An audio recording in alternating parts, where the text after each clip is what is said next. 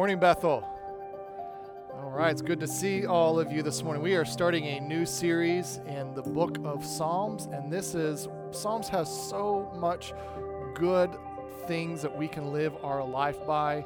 And what we're going to look at today is why Psalms is so important. The Psalms is about the glory of God.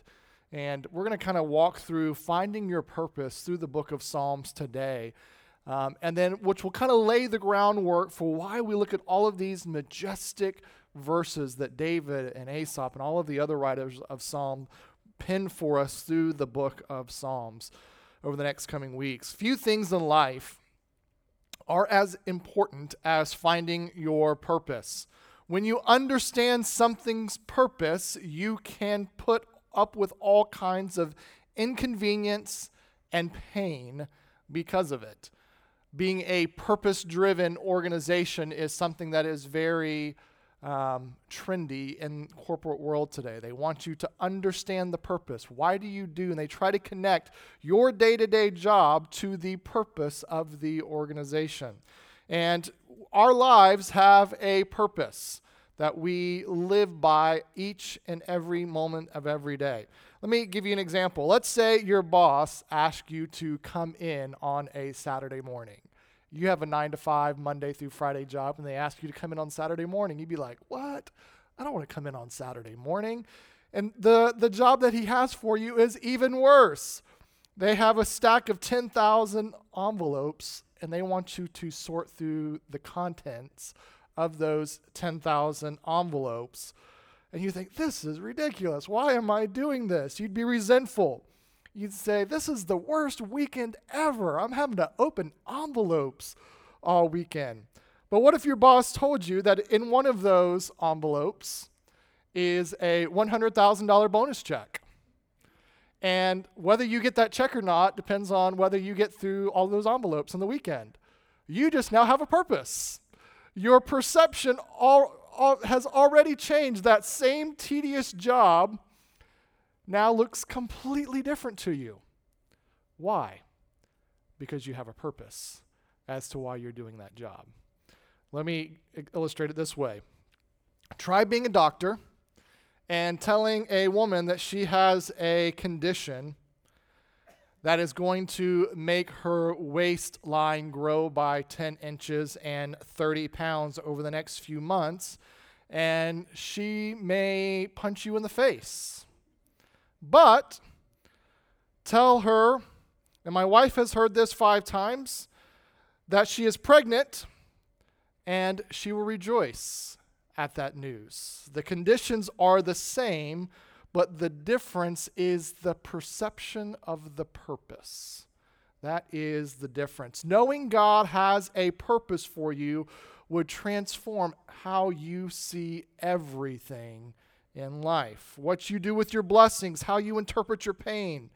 So how can you understand God's purpose for your life? We're going to read from Psalms chapter 57 this morning. And I hope you see a little note here at the beginning of this psalm. It's kind of interesting. He says, for the choir director, a psalm of David regarding the time he fled from Saul and went into the cave to be sung to the tune of Do Not Destroy. It's very unique that they have this. This is like a song that I'm sure they sung in the temple. Decades after this event took place. This is an important context because David wrote this song while he was hiding in a cave from King Saul, who was trying to kill him because David had been anointed the next king over Israel. And Saul, the current king of Israel, did not like that. So he chased David out of the country, and he has several thousand men scouring the countryside looking for David. In short, everything had gone wrong at this point for David in his life. And maybe you're sitting here this morning thinking, man, my life is not how I envisioned it turning out. This is not what I thought my life would be when I was 16 years old. Maybe you'll find yourself relating to David, hiding in a cave, fearing for his life, hoping just to see tomorrow. Here's what David writes in Psalm chapter 57. Be merciful to me, O God. Be merciful to me, for in you my soul takes refuge. In the shadow of your wings I will take refuge till the storms of destruction pass by. I cry out to God Most High, to God who fulfills his purpose for me. He will send from heaven and save me. He will put to shame him who tramples on me, Selah. God will send out his steadfast love and his faithfulness. My soul is in the midst of lions. I lie down amid fiery beasts. The children of man, whose teeth are spears and arrows, whose tongues are sharp swords. Be exalted, O God, above the heavens. Let your glory be over all the earth. They set a net for my steps. My soul has bowed down. They dug a pit in my way, but they have fallen into themselves. Selah. My heart is steadfast, O God. My heart is steadfast. I will sing and make melody. Awake, my glory. Awake, O harp and lyre. I will awake the dawn. I will give thanks to you, O Lord, among the peoples. I will sing praises to you among the nations. For your steadfast love is great to the heavens, your faithfulness to the clouds. Be exalted, O God, above the heavens. Let your glory be over all the earth. Psalm 57 is really a remarkable psalm when you think of the situation that David presently finds himself in, because in spite of all of the things that are going wrong in David's life, in spite of the fact that he is suffering innocently, not one time in this psalm does David ask God to change his situation. The only thing he asks throughout the psalm is, God, glorify your name in this situation. That's the only thing he asks for in the psalm. He never says, Lord, would you vindicate my name? Saul smearing my name. Would you vindicate my name? No, he doesn't ask that. He doesn't say, God, I don't deserve this. Fix it. At least, God, give me some nicer accommodations. This cave is dark and it's damp, and I don't want to be here anymore. Or he doesn't even say, God, give Saul some hemorrhoids so he hurts as he rides his horse and he has to go home. He doesn't even ask for that. David may want all of these things, but he perceives something bigger going on in his situation. So rather than asking for anything, he prays twice. Be exalted, O God, among the heavens. Let your glory be over all the earth. God, use this situation to let other people see how majestic you are. Man, that's a tough prayer to pray. I'm going to give you 3 things from this psalm that we can learn about the purpose for our lives. And number 1, this might be a little shocking to some of you. God has a purpose for you, but it's not about you. It's not about you. You can see this in the refrain that David goes back and back over again to. He says, God, may you be exalted above the heavens and let your glory be over all of the earth. Superseding David's desire to be rescued is his prayer for God to be glorified. The ultimate purpose for your life is not about you. You and I exist for God's glory. And this is a hard thing for people to get sometimes, that the ultimate center of all that happens on earth is God's glory. Why did God create the heavens and earth? It says in Psalms 19, the heavens declare the glory of God. God wove creation as a tapestry for his glory. Paul says in Ephesians 1:6 that God chose to save us in a way that he did to put on display his glorious grace. David says that the reason God continues to work in his life is for the glory of his name. So we see this theme all throughout the Old Testament and the New Testament.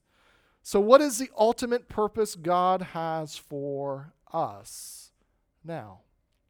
Bringing him glory. That's why he created us. It's why he saved us. Paul would tell us that in everything we do, whether we eat, whether we drink, we should do all to the glory of God.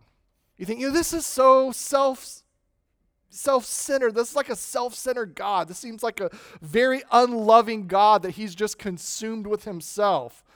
Let me give you an analogy of how this works. In order for life on earth to work, the earth has to rotate around what? The sun.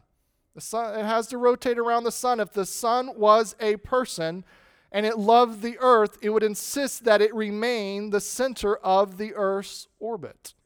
Because for the earth to ever lose the sun, it would mean certain death for us. The sun is what gives life on the earth. That's how we are with God. Psalm 16:11 says, "You make known to me the path of life. In your presence there is fullness of joy. At your right hand are pleasures evermore."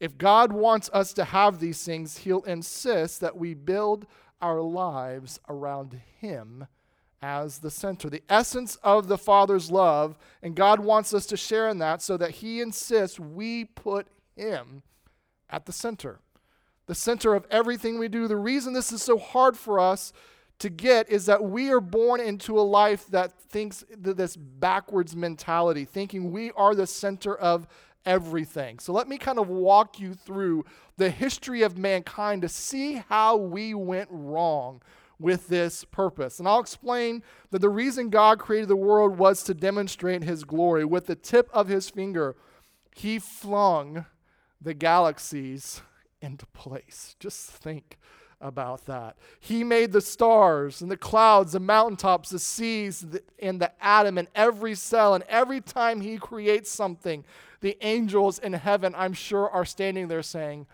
wow, that is awesome. God, what can you do? Do something else, God. Amaze us again. Then after everything else has been created, God created man to share in his glory. Created them in the image of God. And this creation was special because God designed this part of the creation in his own image. And then God did the unthinkable with Adam and Eve. And he allowed them to partake in this creation. God put them in the garden and said, name the animals. He put them in this garden, this beautiful place, so they could be part of it. And he gave them a brush and said, I'm going to let you be a part of this creation that I have created. And we painted as a part of this creation, not God, but ourselves. Adam and Eve says, we're going to be the center of this creation. We're going to be the boss. We know better than God. And that was called sin. And every child born into the world since then arrives with the same virus that Adam and Eve brought into the world. And that virus is sin. And the ultimate result of our sin is death. You know, two words that I never had to teach my kids were no and mine. Never had to teach them that. They learned that automatically. They never had to stay after school and be tutored on selfishness. That is something that came naturally to my kids from their mother's side of the family. It happened. Our default setting in life for all of us is self-centeredness. When you look at a picture, you determine how nice that picture looks based on what?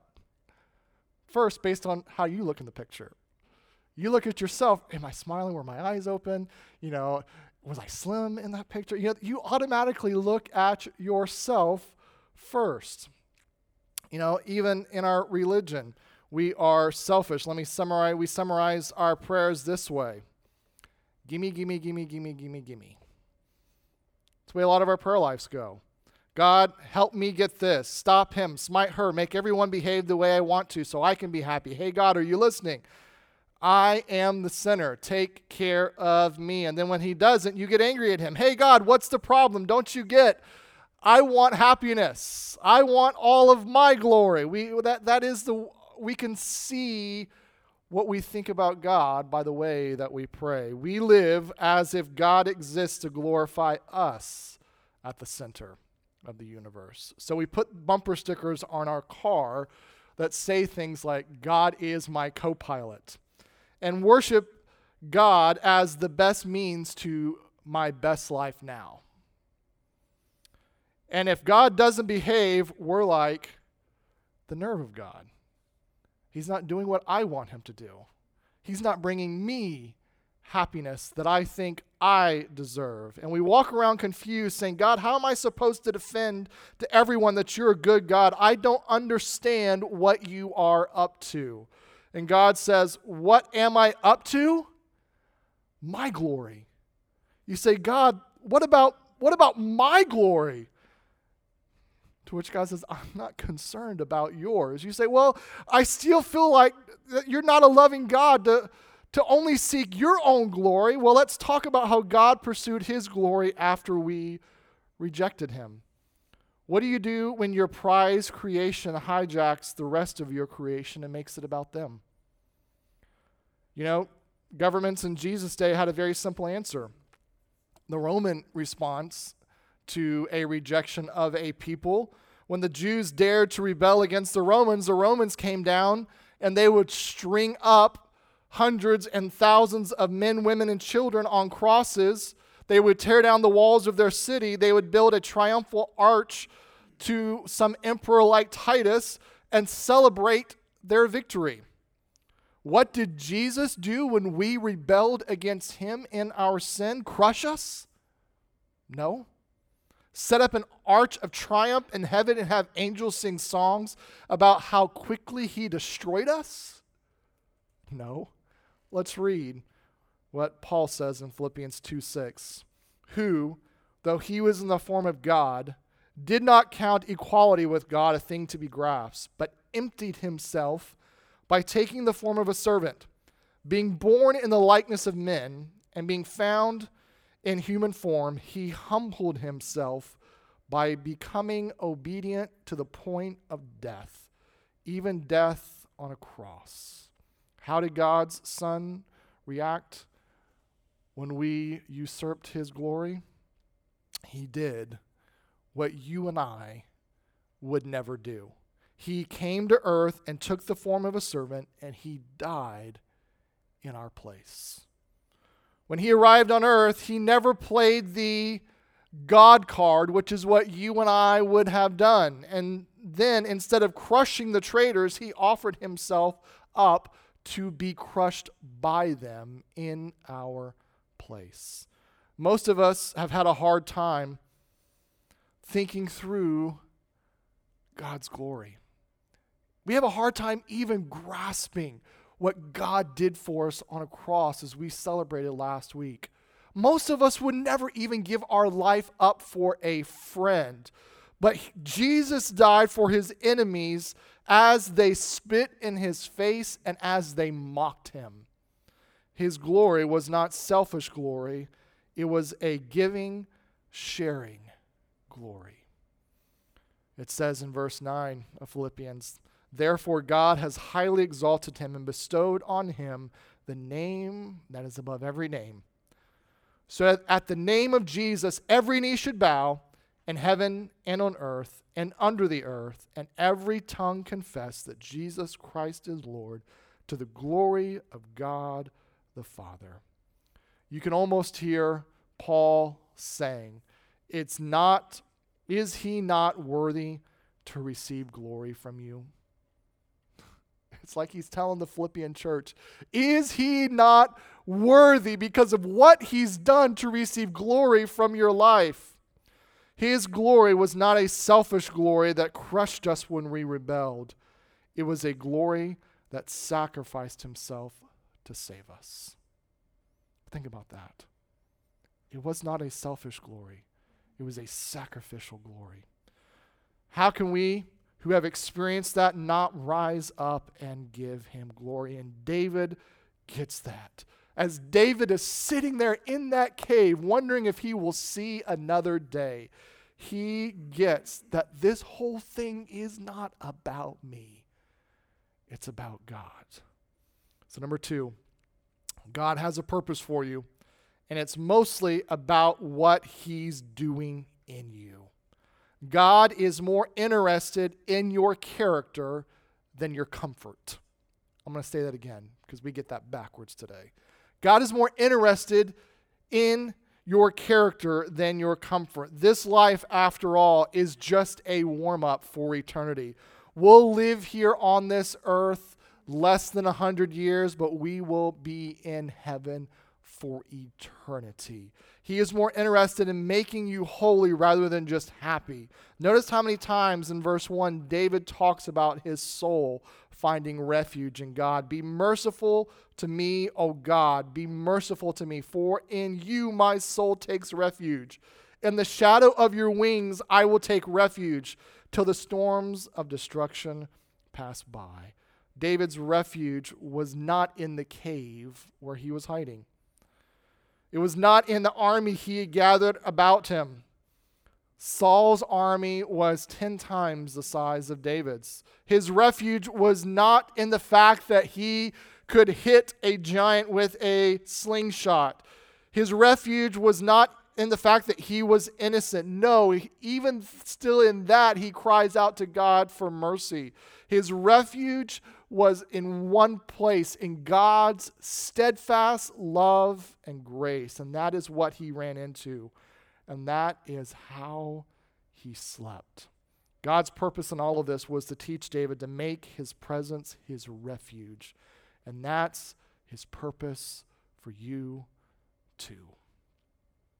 As you sit here this morning, looking for a refuge for a troubled heart, God says, don't find your refuge in the comforts of this life.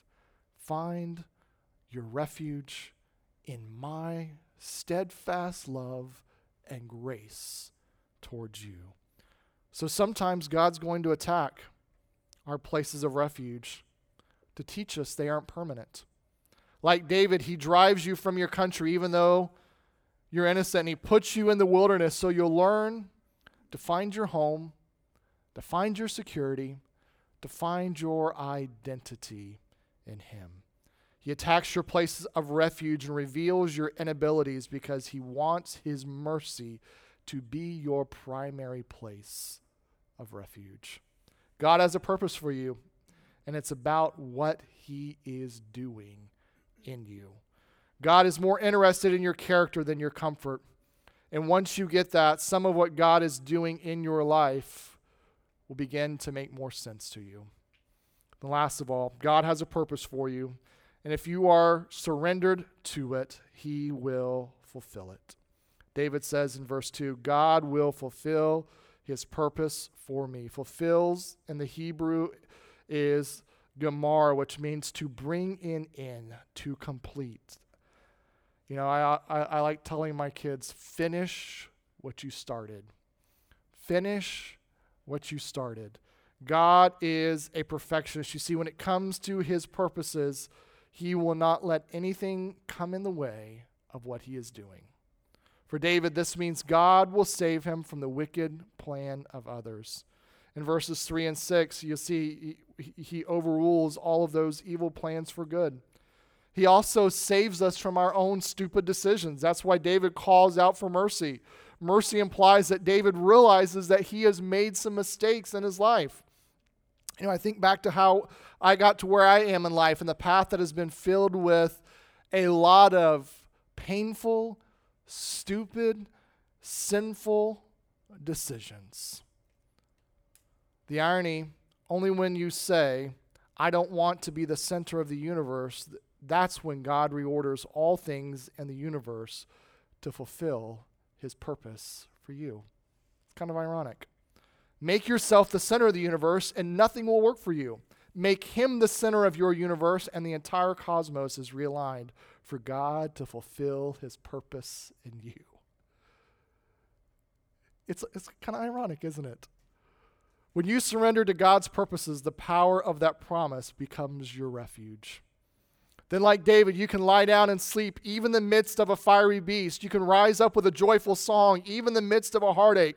Out of the dark caves of your discouragement and your depression, you can sing songs of praise like what we just read in Psalms chapter 57. God has a purpose for you. He wants to use you to exalt his name in the earth, and he wants to teach you to trust him.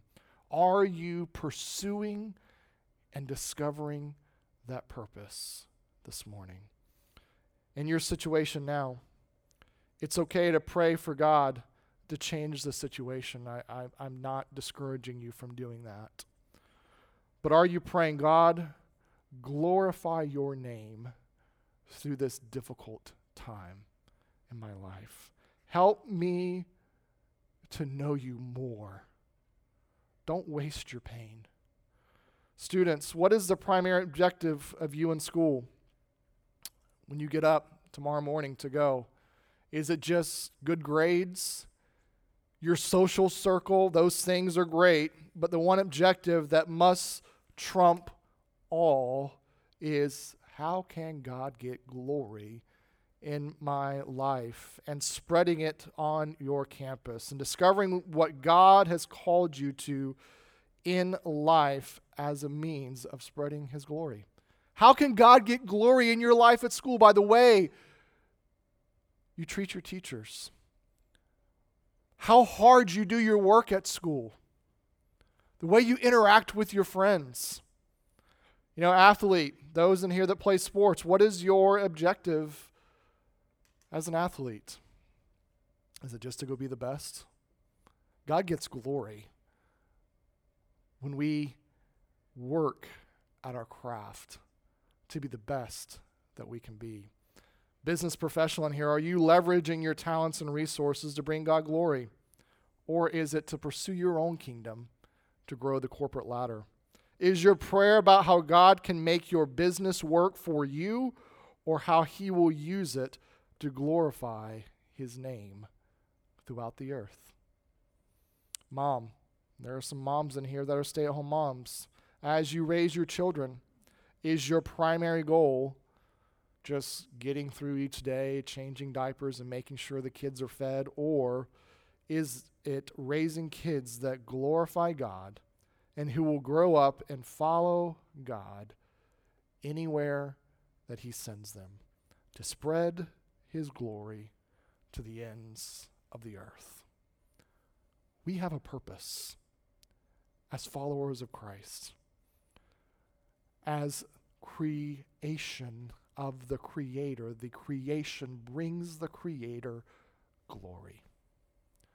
There are people right now in places like Italy looking at the creation of Michelangelo, Leonardo da Vinci, and all of the great Renaissance artists and sculptors, and they pay big bucks to go tour and look at this creation. Why? Because it is majestic. And they look and they say things like, man, Michelangelo was such a great artist. You look at the ceiling of the Sistine Chapel. The creation brings glory to the Creator. You and I are God's creation. Our purpose in this life, in all that we do, is to bring glory to our Creator. The success of any life is measured solely by whether it's discovered its purpose to glorify God. There is not a man, woman, child here today that cannot bring glory to God. We all have that ability in the way that we live our lives. Let's leave here today with the front of my mind. How can I order and construct my life today? How can I interact in the relationships around me so that God will receive glory? Let's pray.